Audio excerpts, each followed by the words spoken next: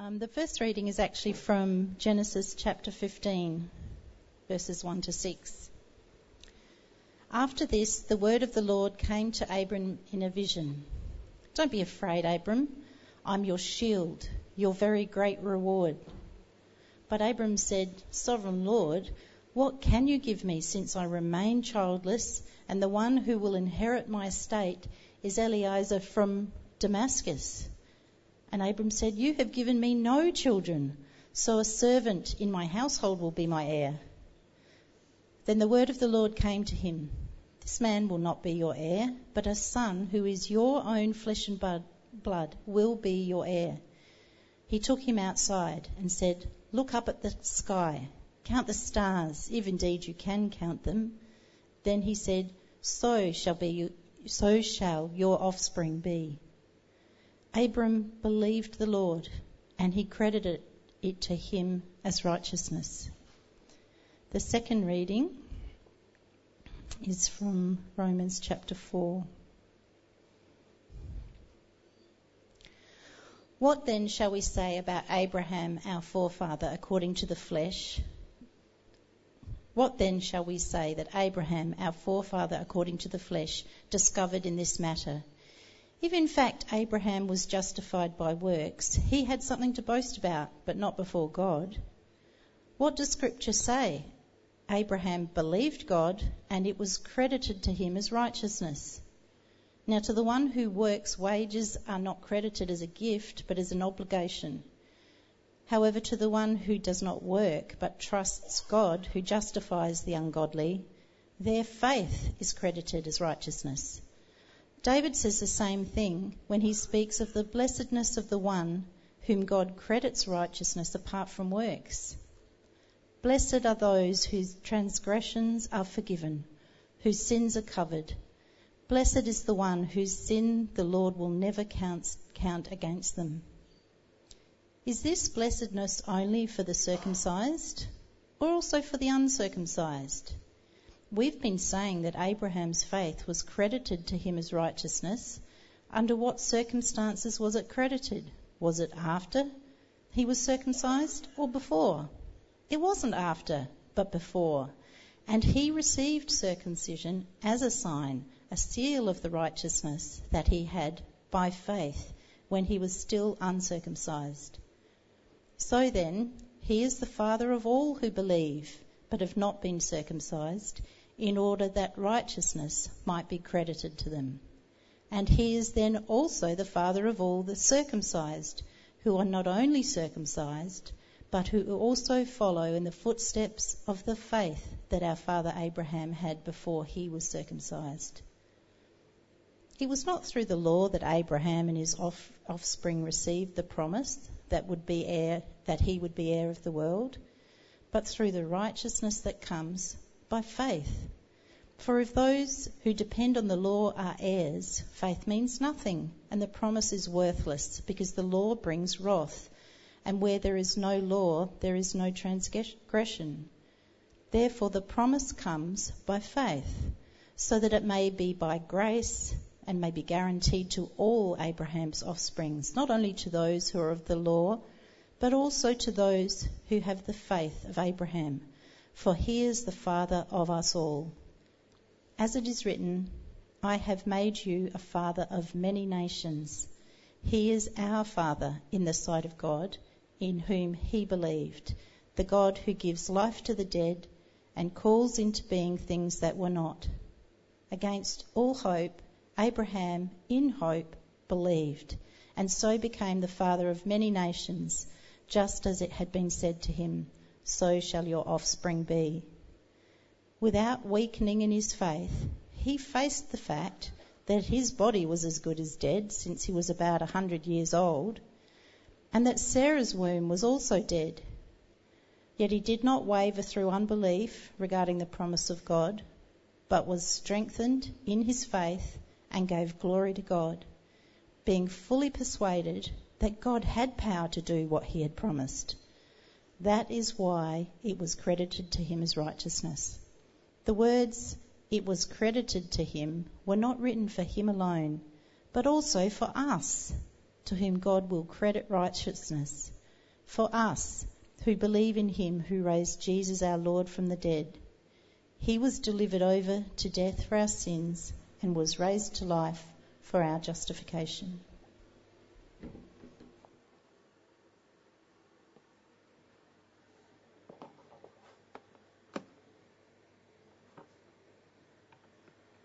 Good morning. My name's Stephen, one of the ministers here. A number of years ago, I got sat down by a bishop along with another minister. And this bishop, he said to us, "Why should we regard you as Anglican?" That was a bit of a strange question. Actually, he wasn't really asking a question. He was making a statement. He was saying, "I don't think your church is Anglican." Now, for some of you here, that's a huge relief to hear that. Straight from the mouth of a bishop.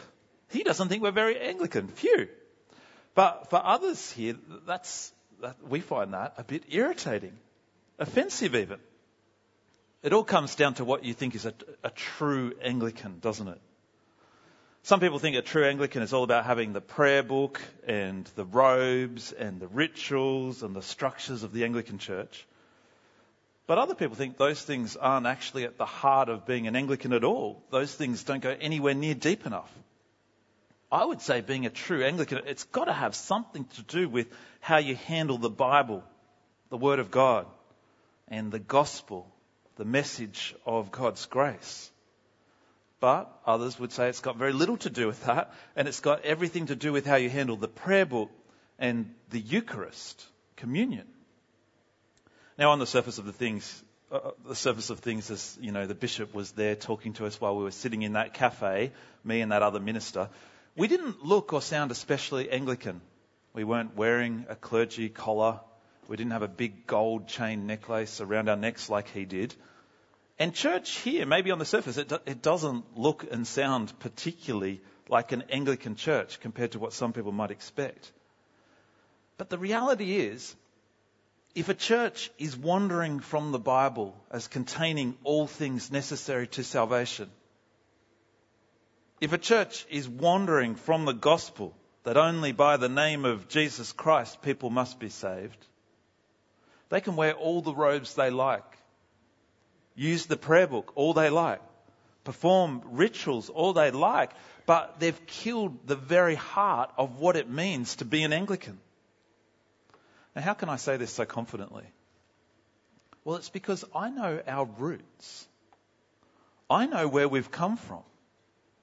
I wasn't an Anglican until in my late 20s. I became an Anglican because I saw the way this movement began and I saw the way this movement continues on for some of us. Do you know the stories of the first Anglicans? Now, if you know a bit of history, for many of us, our minds probably go straight to Henry VIII, that brute of a king who wanted to break away from the Catholic Church only so that he could divorce his wife and marry someone else. But that's not our roots. Henry was not the founder of the Anglican Church. His selfishness just opened the door for other people to start a movement that made a difference in the world for the better. The roots of the Anglican Church were the ministers who were driven to return to the Bible. They were inspired by Luther's return to the Bible and to the gospel of grace in Germany. And then they were inspired by Calvin's return in Geneva. And then they risked everything to take the English church away from ceremonies that were empty, away from prayer books that were empty, to return them to the Bible and to the gospel of grace. That is absolutely what drove everything they did.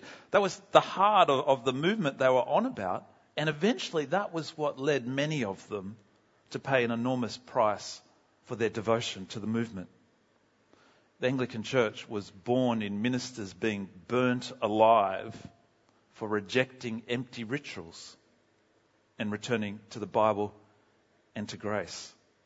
You know, Hugh Latimer, he turned to Thomas Ridley as they were both about to be burned alive, and he said to him, "Play the man, Master Ridley.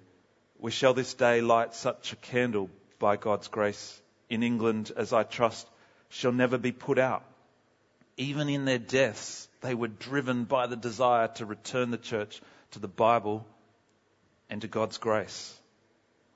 And so when people today who love the rituals and the robes, but who are turning away from the Bible, when they want to tell me I'm not a true Anglican, I'm sorry, but when you look at our roots, you tell me, who are the true Anglicans? And who are those who are trying to extinguish the candle that was lit at our beginning? Now, the reason I'm talking about this is because in this letter to the Romans that we've been looking at, Paul turns to address a very similar kind of objection to what I've just been talking about. He's just made it absolutely clear that all people can only be right with God, not through the Jewish law, but only through faith in Jesus. We saw this so clearly in chapter 3 last week. And Paul knows that for some people, they'll make this accusation. They'll say, but hang on a minute, Paul. If you're saying that we're made right with God through faith, then you're not giving the law and the rituals and the rules and the structures, you're not giving them enough prominence. Paul knows the accusation is out there. He knows that's what people are saying. They're saying, you guys are not the true people of God. Because the true people of God will be on about the law. We actually hear this accusation in the last verse of chapter 3 last week.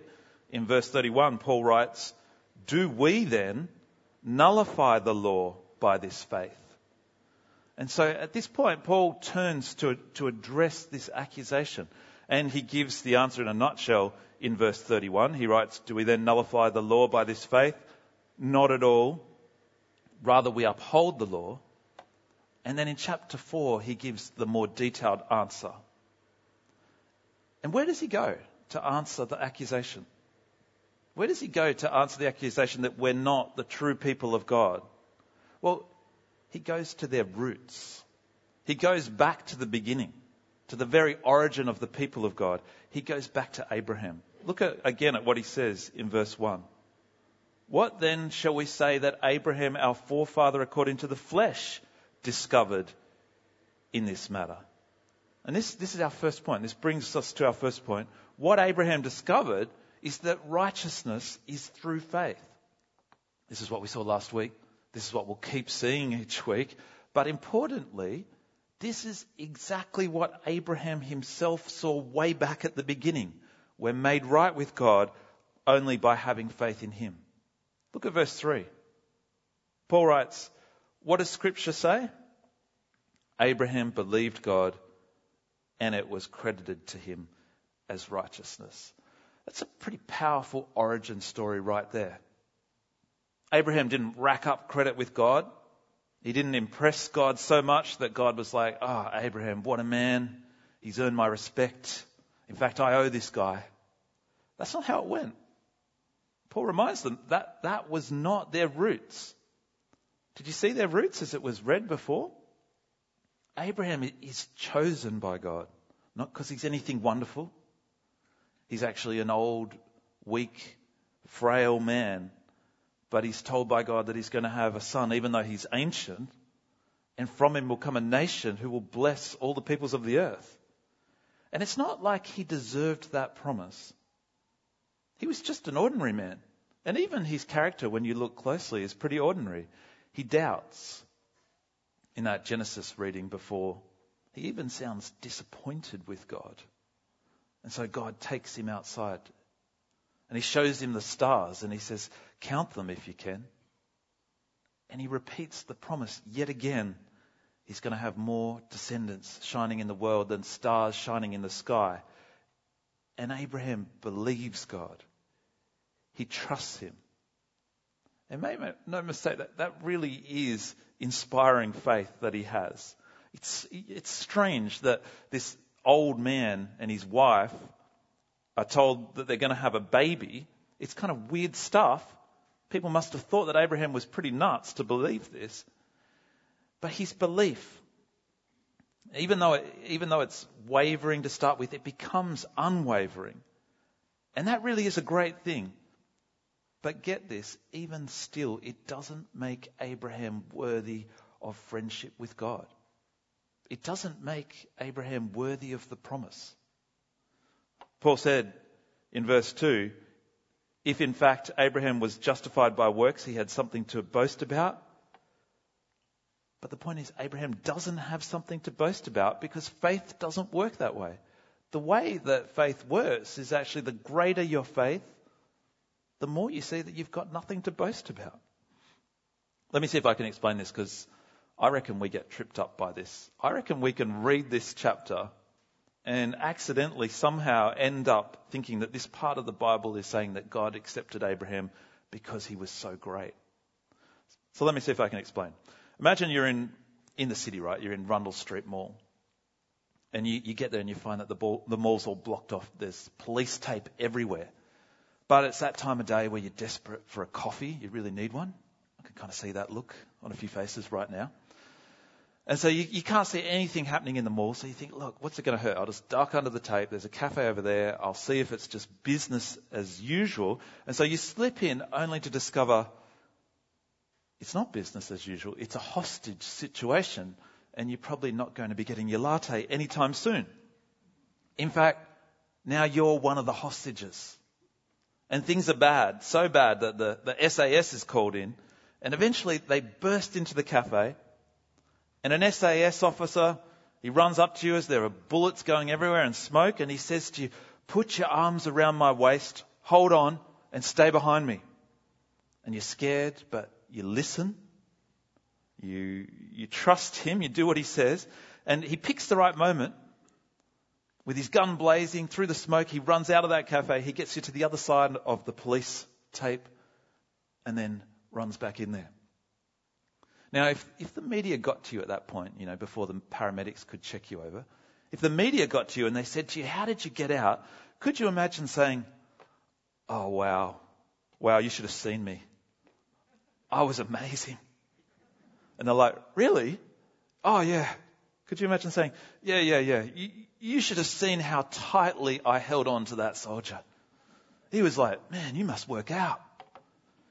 You should have seen how fast I bolted. You should have seen how I listened to his instructions and trusted in him. I had complete faith as I was cowering behind him. Complete faith. I was amazing. It's no wonder he chose me over all those other people in there. Now, no one's going to do that, right? It's ridiculous. No one is going to boast about cowering behind someone else. If they boast, what will they boast about?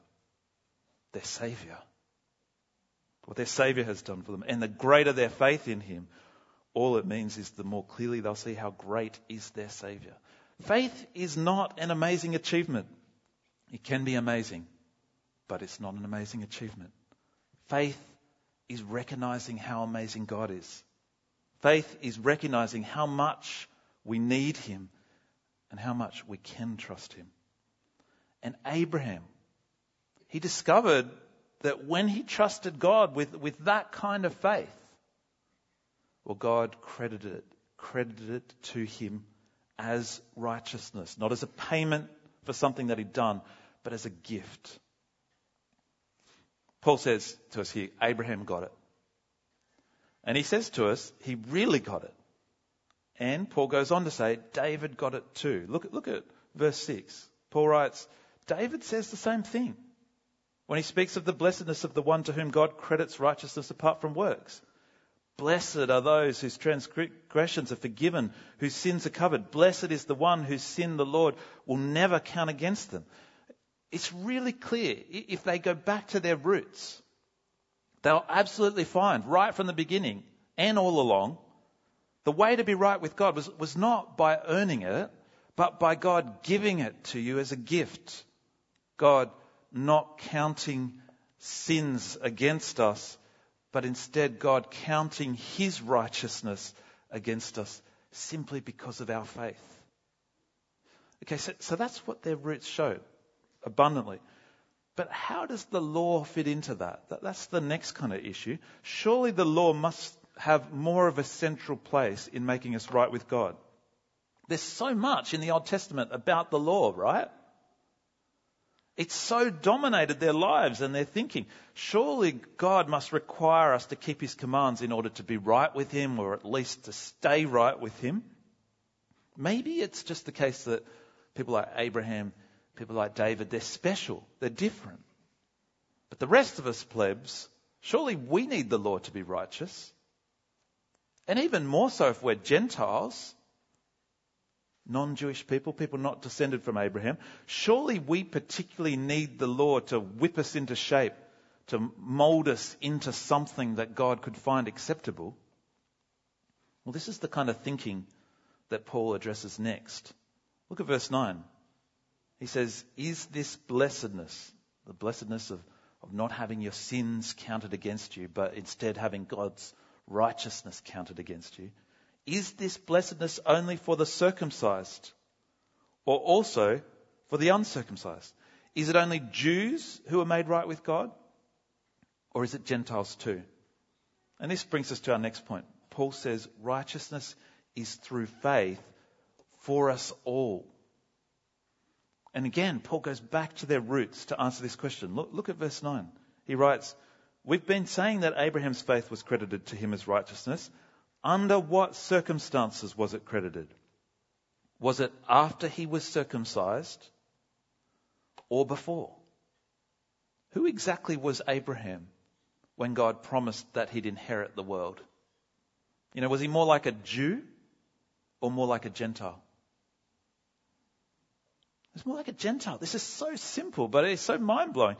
Abraham was made right with God when he was more like a Gentile. He wasn't circumcised. And so Paul points out the obvious, but what's easy to miss, that this means that Abraham is the model for all of us. Look at verse 11. So then, he's the father of all who believe, but have not been circumcised, in order that righteousness might be credited to them. And he is then also the father of the circumcised, who not only are circumcised, but who also follow in the footsteps of the faith that our father Abraham had before he was circumcised.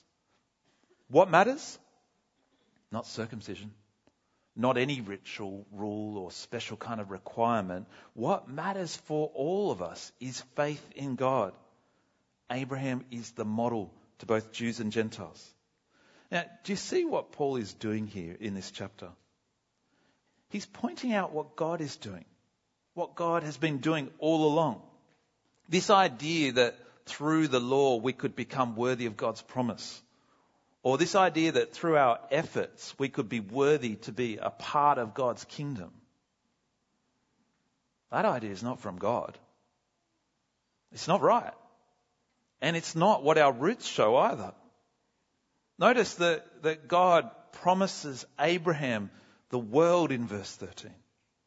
He promised he will be heir of the world. He's not promised the world because he deserves it. It's not because he earned it. God's plan was to give him that promise by making him righteous through faith as a gift. And Paul's point here is that their roots show that this is the way God always works. And do you see what that means? Who are the true people of God?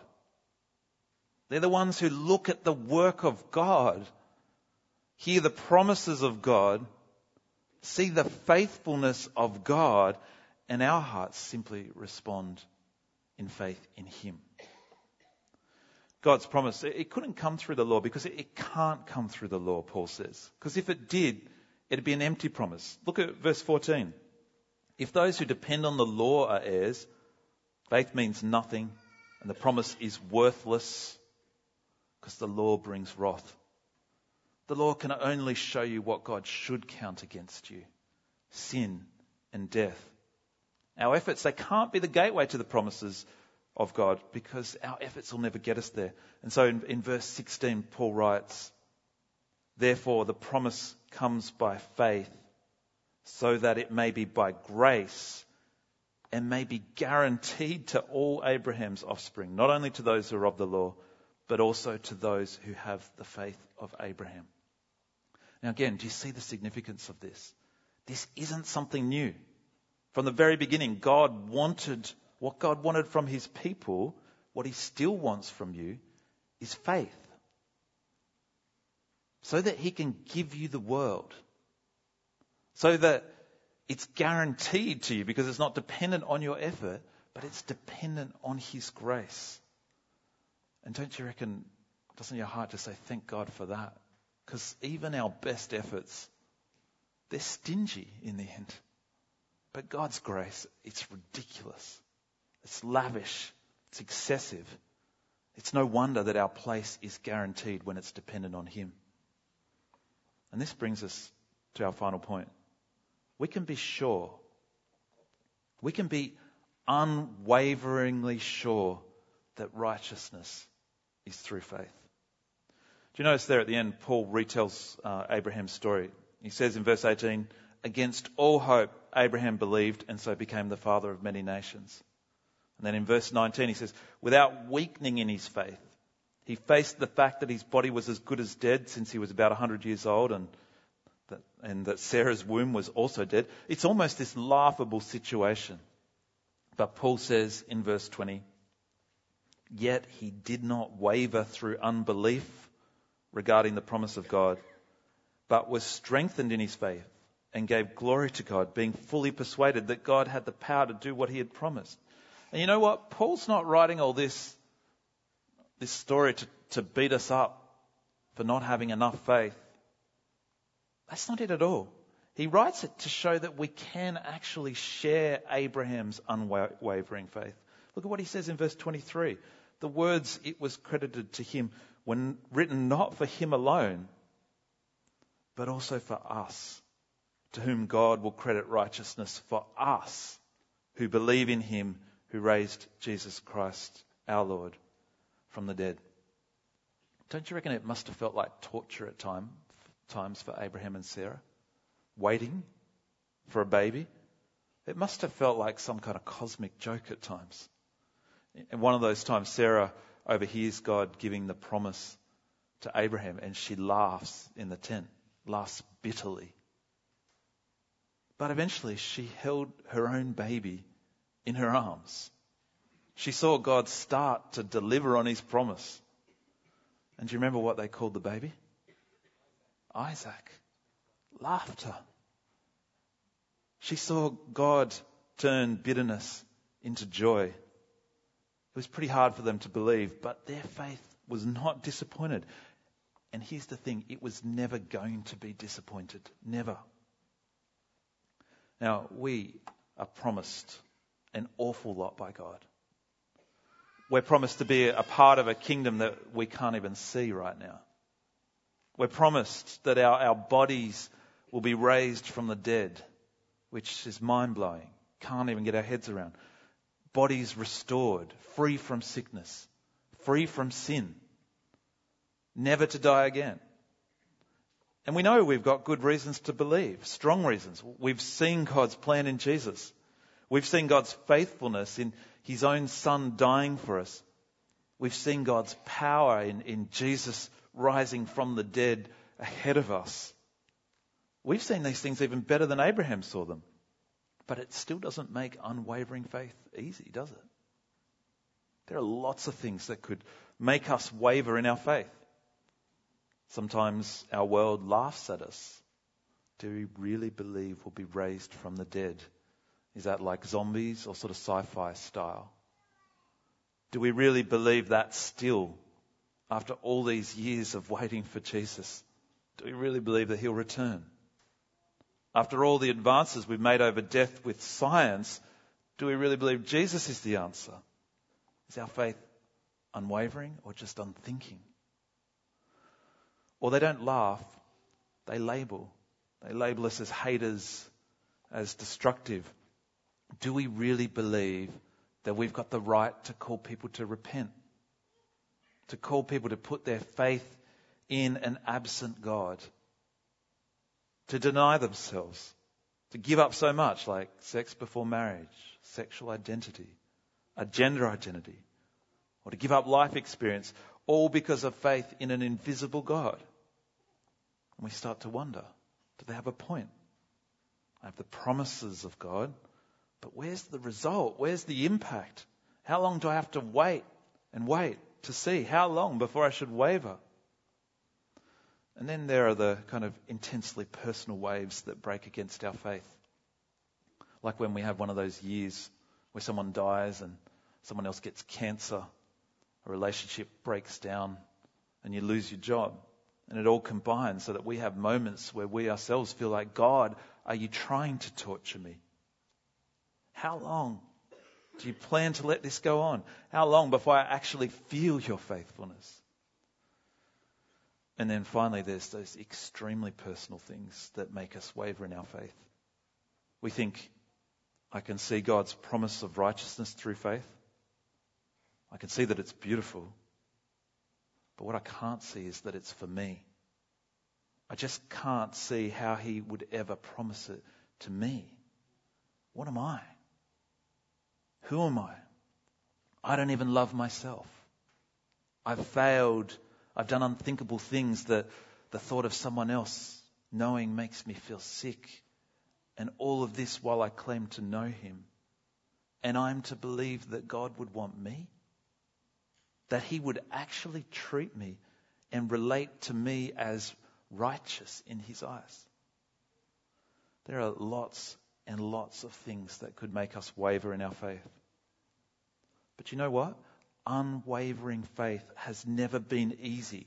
That's also what our roots show, the stories that we know. It wasn't easy for Abraham. It wasn't easy for David or anyone in the Bible. Unwavering faith will never be easy, but it will also never be disappointed. Never. That's God's promise. It's what Jesus' death and resurrection so powerfully show. But I know many of you guys well, and I know that for many of you here, you really do struggle to accept that God accepts you. You feel like God's kind of like a passive-aggressive boss, sitting you down saying to you, look, I wish you would actually earn your keep here. I wish you would actually try to be worthy of my kingdom. But I need to be realistic. You and I both know that's never going to happen. So here's the deal. Just do what you can, even though it's not going to be good enough, and I'll take care of the rest. Honestly, that's how we sometimes imagine God is, when his heart is so different. God gently takes doubters outside. He leads repeat offenders out under the night sky. He patiently, kindly gives them the promise yet again. He says, I've got this. I'm going to do this. You can't earn your keep. I want to provide for you. I don't care what the world says. I don't care that they're laughing. My kingdom's coming. Just trust me. That's all I want. And when our hearts flicker with faith, when we dare to think, wow, God can do this, God will do this. When we look at God with those eyes that say, okay, God, if you want me, it's strange. Other people might not get it. But I trust you. That's what God loves. Eyes of faith, seeing the promise and trusting him. That's what he loves. And that's what he credits to you freely as righteousness. Abraham saw that and he held on to it unwaveringly. David saw it and he held on to it. Those first Anglicans that I talked about at the beginning, that they saw it and they held on to it. What about you? Do you see it? Are you going to hold on to that? Let me pray. Father, we don't understand you, your heart, your power, your passion for us. Lord, that you see us, you see every aspect of us. You see that we can never be worthy in ourselves, and yet, Lord, when we trust your promise, you love us, you love that trust, and you credit to us your righteousness. You treat us as righteous, never ever to face your judgment, never to face your anger, but always to know your love as your very children. Father, help us to see this as who you have always been. It's always been your plan, and it still is for each one of us. And Lord, when we struggle to see how you can accept us, help us to see again what Jesus has done for us and to believe again your promise to us. We pray this in Jesus' name. Amen.